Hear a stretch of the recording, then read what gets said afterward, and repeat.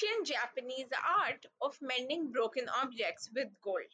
Kintsugi is also a novel written by Anukriti Upadhyay about young women who breach boundaries, overcome trauma, and challenge the social order. About men surprised by women who are unconventional, unafraid, and independent. This is a gripping book that ties in together Japan and Jaipur and follows lives of multiple characters as they intersect and diverge, collide and break. Anukriti has also written two fascinating novellas, Dora and Bhauri, based out of Japan, as well as a short story collection in Hindi called Japani Sarai. Join us on this episode of India Booked to learn more about her books. Hi everyone, I am Ayushi Mona, your host on India Booked, a podcast where we talk about India through the lens of its literature and its authors. Today I am extremely kicked to have with me Anukriti. Anukriti's written three books in English and one in Hindi. She has degrees in management and literature as well as law. Um, Anukriti's writing is fascinating because she writes in both English and Hindi. Her twin novellas that came out in 2019, Dora and Bhauri, um, is followed up with this recent publication, and that's what we are going to talk about today. Anukriti, welcome to the show. Hi, Ayushi. Thank you very much for having me on India Booked. I am very pleased to be here to talk about the books and to share thoughts over about Kintsugi and Dora and Bori with your listeners. Anukriti, before we begin, I have to tell you that I recently had Vishesh Kothari on the show, and I asked him for recommendations from writers who've written Rajasthan very evocatively or really well, right, in their books. And he recommended, both your novellas off the bat. And I told him that, I'm recording an episode with Anukriti next week. And I'm definitely going to bring this up with her and tell her this. So, you grew up in Rajasthan, right, Anukriti? And how has that shaped your literary imagination? I'm so pleased that Vishesh recommended me. Vishesh and I interacted the first time at the Jaipur Literature Festival earlier this year in January, where we were in a session talking about Sri Vijayadan Detha, the legendary chronicler of Rajasthani folk tales and archivist of folk culture. So the way Rajasthani folk tales have sort of permeated in the collective conscience of the people of the state and the way it has survived, so for example, Vishesh actually grew up in Kolkata, and he has traveled the world, educated everywhere, but the fascination for those folk tales survived in him. For me, I actually grew up in Jaipur. I lived all my life in Jaipur till I went to Hong Kong, where I worked for international investment banks for a number of years. So those formative years in Jaipur, surrounded by the desert, surrounded by the stories and traditions of the people from the desert, I think they just penetrated into my subconscious without my being aware that they had such a profound impression, such a profound impact on me. So when I started writing Dora, so I wrote Dora first and then Bhauri. When I started writing Dora, it all started with the image of a beautiful, lush tree growing in a desert parched for water. So that that image of the tree and the contrast with the desert was where I started the writing from. And as I wrote, all the visuals from the desert, all the memories from my growing up years in Rajasthan, just they just came flooding back. Even things that I did not consciously recall experiencing or seeing, it was like a montage playing in my head, and it surprised me, and it overwhelmed me to realize how much the desert meant for me, and how much Rajasthan and its traditions and lore is meant for me.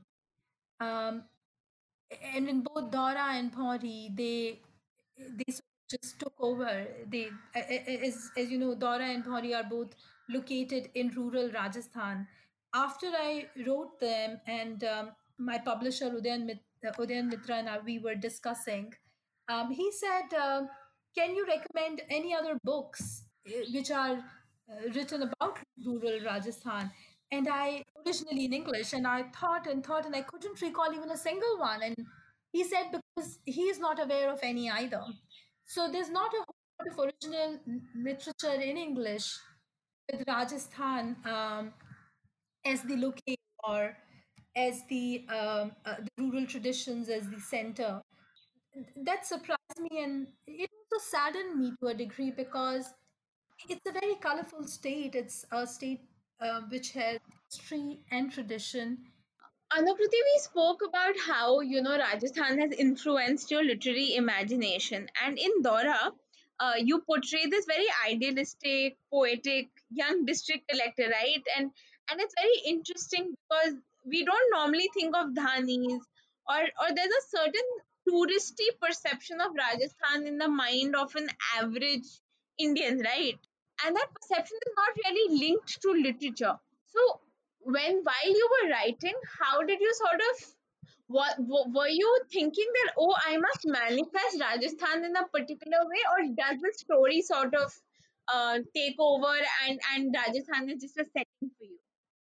Um, that's a very interesting question. So no, I did not consciously try to portray Rajasthan, but when I began writing, and I realized that this story was actually a desert story. Was This was really more about the desert and Rajasthan and its people than I had initially visualized.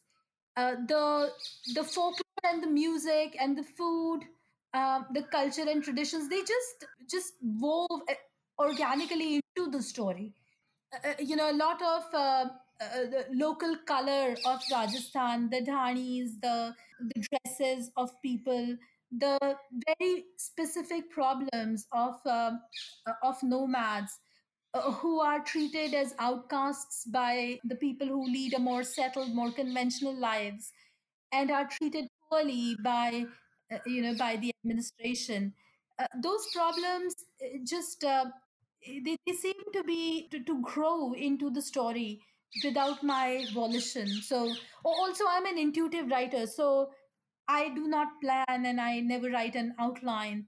So I was it was a curious experience to see how these images and these features just came emerged into the story. The other interesting thing was that when I was writing about the Sarangia in Dora, one of the key characters who take the story forward, the song story that the Sarangia tells the district collector, that song story just emerged in one whole vision.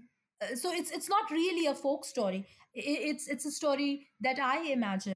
It just came intact in one entire vision, and it was quite an interesting experience to write it, because it comes across as a folk story, but in fact it isn't. I don't know whether I managed to answer the question, Ayushi. No, you did. You absolutely did. And I was just thinking of the contrast between Dora and something like a Bhauri, which obviously deals with the lives of women, right? So the visual imagery there, right? Like you have to feed the cattle, you have to, bajra rotis are being made hot, right? And the kind of lives of Rajasthani women as well. Because, wherever there is under representation culturally, there's one level down is the representation of women there, and you brought that out in your other book. And I'm just thinking that how did this, sort of, and Rajasthan is known for also being a patriarchal land, right? Like much of our country, of course. What is it that fascinates you about the depiction of these women? And you've written and spoken about it before, but I thought I'll ask you again. No, thank you for asking. This is Again, it came as a surprise after I finished Bhori how strong Bhori emerged. And later on, readers and people who've read Bhori have said it, have called it a feminist novel. They've said that it's a very strong feminist voice.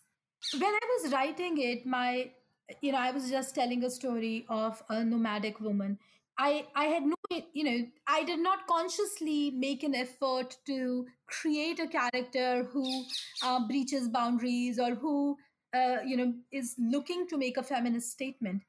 But again, the story shaped that way. And that's because in the very difficult terrain of Rajasthan, the Rajasthani women are very hardy. If you see them, they are the ones who do who do really, really hard labor. They fetch water, and still there are many villages where, there's no water, no electricity. They walk for miles to fetch water. They work in the farms, and the nomad women travel with their families, with their clans, and they lead a really difficult life. And yet, they are so filled with the joy of living that you see spilling out in their colorful dresses, their love for ornaments, their love for adorning their carts, their camels, their oxen. So that will to celebrate life amidst all their hardships, to me, it epitomizes the strength of Rajasthani women, and that emerged in Bhori. The other sort of important factor which I realized after writing Bhori, not during the writing process. After writing, I realized that she's also, the complete opposite of the passive damsel in distress portrayed in the folk tales of Rajasthan. The woman waits Maru waits for Dhola to come and rescue her, and take her away. And this, Padmavati, though she, later on commits Johar, but she also waits for Ratan Sen to come find her. So, whereas they do not have a personality which asserts itself, they are objects of adoration, they are objects of love. But Bhori is completely opposite. She's the asserter, she's the seeker, she's the one who falls in love with her husband. But that I only realized after I finished writing the book.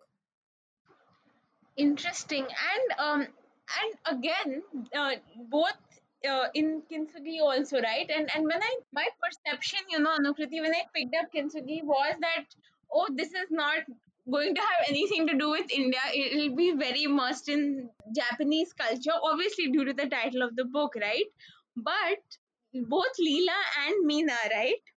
And the whole tying it back to Jaipur is something you've done. So if you could just tell us a bit about your new book and perhaps read a bit from it, and what was the process of writing that like for you? Sure. Kintsugi was, as you rightly said, it's completely, it has a different feel and flow from the other two books that I've written. Also, it reads in a different manner. It's not folklorish, it's not tied to rural Rajasthan, but it's very much located, or at least a significant part of it is located in Jaipur, in the walled city of old Jaipur, where where tradition of where Jaipur's old tradition still lives. Japan, to me, the two cultures, the culture of Jaipur, full of uh, snaking lanes and crowds and overwhelming colors and smells and noise, just contrasts so sharply with Japan, which is such an organized, neat, arranged culture where even nature is manipulated, is bent in a way. by artists, by people, by landscapers, by writers, to all harmonize. So the two cultures to me are just like perfect foils to each other. One which is, in many ways colorful and chaotic, and the other that is so organized, but once you scratch the surface you see the the repression, you see hidden things which emerge in subtle ways. The way Kintsugi happened was I visited Hakone for the first time, and that was my first experience of a Japanese onsen, a Japanese hot spring. Hakone is located in the mountains near Tokyo, and there is a hot spring, which it's a very popular hot spring resort actually. But that experience of hot water bubbling from under the earth when all around is cool and misty and green, that contrast was too strong for me to not want to capture it. So I began writing in Hakone, and Mina and Yuri just emerged from some hidden place, I guess, just organically came out to tell their stories. When I finished writing that first piece, I realized that I'm not done, that there is more. And that's how Kintsugi progressed. With each part, I realized that there was one person left who had more to say. So Meena, Yuri, Haruko, Leela, Hajime, and Prakash, they all sort of wanted to say something or wanted to show something. And that's how their different stories, which are all interlinked, their lives which touch each other, which mar each other, and how each of them copes with the hurts, and how each of them heals, whether heals well or not so well. That is sort of the underlying theme of Kintsugi, at least the way I see it. But I also feel that it's not the writer's place to talk about what the book's theme is, or what the book says, or what the reader should look for in the book. In fact, it's for the readers to tell me what they read into it, because stories actually do not belong to the writers once they've written it. Belong to the readers. They are owned by the readers. So what you read in Kintsugi is actually what Kintsugi is about. That's such a eloquent thing to say. And I know, I'm sorry, I'm just jumping in the middle and asked you to read an excerpt, but I really want to understand your fascination with Japan, Anukriti, because I think while you visited Japan like a gazillion times, and I think you have a personal relationship because your husband worked for a Japanese bank or something along those lines. I remember coming across something like that. But what is it that fascinates you so much about Japanese culture? It's like saying why we love someone. It's a very difficult question to answer, right? It is. It comes from places that are unfathomed. You if you are asked to dissect your feeling, it becomes a difficult exercise of taking parts apart. When you take bits apart, they don't resemble the whole, right? But I'll try nevertheless. This is such a beautiful explanation. Now I feel like I should not have asked this. And perhaps, to ask you a different question. I should probably ask you that what is it that you find in terms of similarities in culture between Japan and India, and what's so different? Sure. So one connecting link obviously is Buddhism. Buddhism went to Japan from India via China. There are practicing Buddhists there. There are fascinating temples dedicated to Buddha. There is the highest seated Buddha cast in bronze in Nara, in the old Japanese capital. And the Buddhist traditions are part of many of their literary masters writings, from Akutagawa to Tanizaki.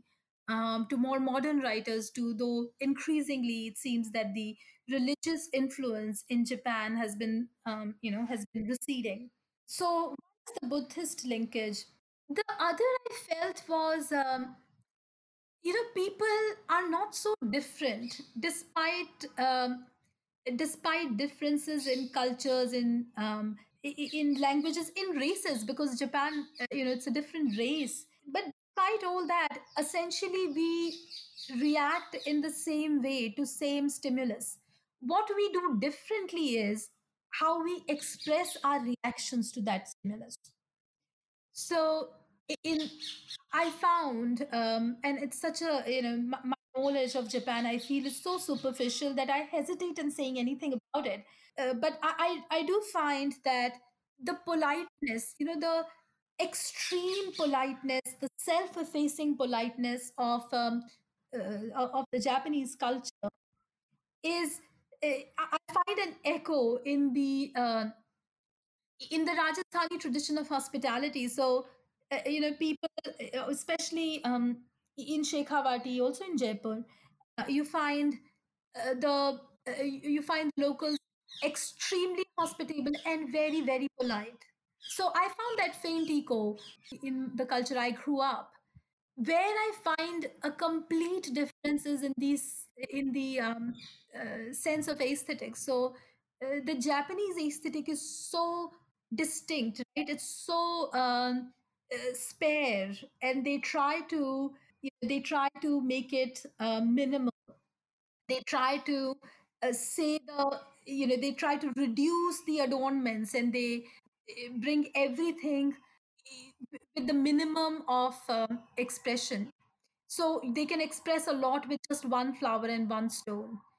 Their Zen gardens are just stone gardens with a few spare plants, and the paintings, their woodwork, the wood block prints, which are very, very, a great part of the Japanese. The way their haikus are expressing everything in 3 lines. That's where I guess I thought the Rajasthani culture differed. We like to adorn, we like to embellish. We can't even address a person without like 5 adjectives. And our jewelry, if you see the Rajasthani jewelry, it is so, it is so dense with design. I found this contradiction, but like I said, I found people everywhere are the same. If you ask them for help, they'll help you. If you try to assimilate and get accepted, eventually will accept you. However, because of the distinctive cultures, both I would say both Rajasthan and Japan, they would still sort of hold you at arm's length. You can live in Jaipur all your life and be never part of the real soul or real life of the city, because you don't belong to it. You've not lived there for generations. You don't know the life of the inner city. You don't know the traditions that are followed, and you can never penetrate the Havelis. And same goes for Japan. You can spend a lifetime there and you can just be an outsider. That's so true. And it's so universal, I am so glad you spoke of this, Anukriti, because a lot of literature really is about finding ourselves in what people who are distinctively different lives from us have written about, right? Or who portray distinctively different lives from what they themselves have or what we have, and yet we find ourselves immersed in literature and more beautiful for it. So I'm actually really, really glad that you brought this perspective, and I think it's very meaningful because it goes beyond obvious economic or socio-cultural differences, and it's really about the humanity at the core. Since I jumped in and I took this conversation on a completely different tangent, can I please request you to read an excerpt? I'm so sorry. Not at all. Yes, I will read an excerpt. But before that, I would just like to add one more thought. Those who have read Kintsugi said it is very courageous to write about characters who are not Indian, because, as you know, Kintsugi has Japanese characters. So the three of the main characters are Japanese, or rather, one is pure Japanese, the other two are American Japanese, and I've seen reactions saying, "Oh, that was to write about people from who do not come from your own culture or country, or with whom you have not." My familiarity with both American and Japanese culture is through travel, right? So I've not lived in those countries, and they said it is very it's a daring thing to do.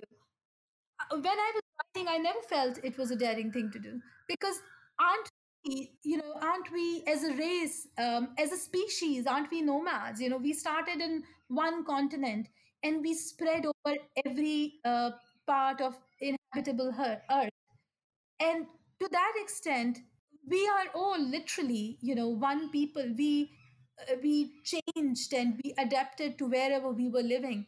But that doesn't mean that our intrinsic human quality changed. So that, I will now read just a short piece from Kintsugi. So this is from the first chapter, titled Haruko. Haruko picked the long, sharp takua and began the painstaking task of filling brilliant glass enamel into the grooves of the design. It was this traditional enamel work, Meenakari, of colors that brightened in fire, which had brought her to Jaipur in the first place. She was looking for a suitable project after completing her program at the design school back in New York. She had spent a semester in Belgium the previous year, completing a GEM evaluation certification, and had become interested in European enamels. Would she like to explore the Indian enamels? Her advisor had asked. It is very interesting, both the technique and the tradition. She had lent Haruko books on the history of enamel work and Indian jewelry craft. The brighter hued and elaborate Indian enamel, worked in the intricate Champollion style, had fascinated Haruko.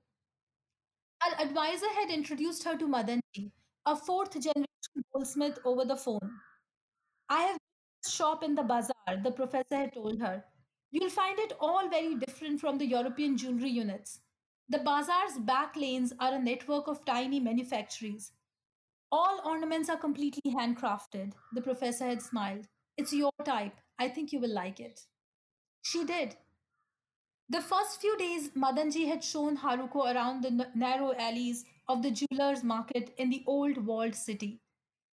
He had introduced her to the master artisans who each practiced one particular craft of stone setting or engraving or beadwork, and worked for commissioning jewelers like him. "But there are no sonars like my grandfather anymore," Madanji had boasted. Nandaramji, Madanji's grandfather, was goldsmith to the kings. Stories of him crafting perfectly fitting bracelets and waistbands for veiled princesses, of measurements taken from their shadows falling on the floor and walls of audience rooms, were part of ornament makers' lore. When he died, princes had come to condole with the family, and the royal women had sent some of the choicest pieces of their jewelry in memoriam. A few of the necklaces and bracelets were still displayed at the Gaddi. Haruko admired the scheme and symmetry of the heavy, elaborate timanas and pahchis, though crafting and wearing them would be difficult now. So this is from the first part, and the first part is, completely set in the lanes of Johari Bazaar, the jewelers' market in Jaipur. Lovely. Thank you so much, Anukriti. Anukriti, I have a few, I have a few questions which are very generic, but it's something I always like to ask. If there's a book that you would like to recommend to the audience listening in, which you think really depicts India well, what book would you recommend to the listeners and why? That's a very interesting question. I don't think there is a book that, at least that I have come across, that can capture all the diversities um, of India. We are such a complex country. We are actually many nations within a nation. But I would recommend a Hindi book actually. for because I think we've become too sort of Anglo-centric when it comes to literary discourse in many ways. A, a large part of truly Indian literature is being written in Hindi and other regional languages. So one book that I think, especially for urban readers and for readers who have not spent time in what's known as the Hindi belt of India, is Parti Parikatha by Phanishwanath Renu. It is a book that is set in Bihar, in the areas where the river Kosi's floodplains are. Perfect slice of life there. You know, it captures people, language, dialect, music, the hardships of those people, the conflicts in villages, the rural life, and also the essential humanness of all of us. It captures all of that perfectly, and it is written in such a lovely lyrical language.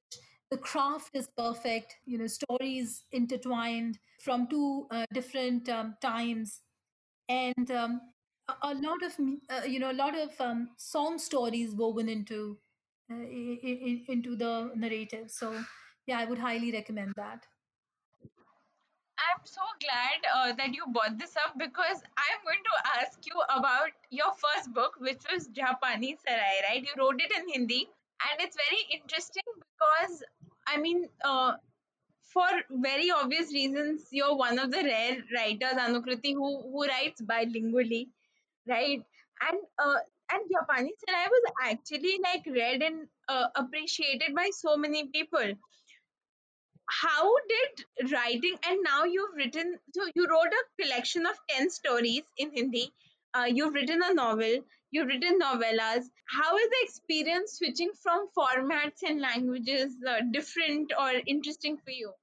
So I think I started out with long short stories, so 10,000 word short stories, and as I wrote them, I realized that I was trying to cram too much in the short story format. My editor at Harper's, Rahul Soni, he's someone who's literary judgment, his taste, the way he reads the texts, I really greatly admire, and I defer to his judgment in almost all points of literature. And he said that perhaps these short stories are actually not short stories; they are a longer format. That's how the short novels happened, because I realized Dora couldn't be well told in 10,000 words. And with Kintsugi, it was the same. The stories.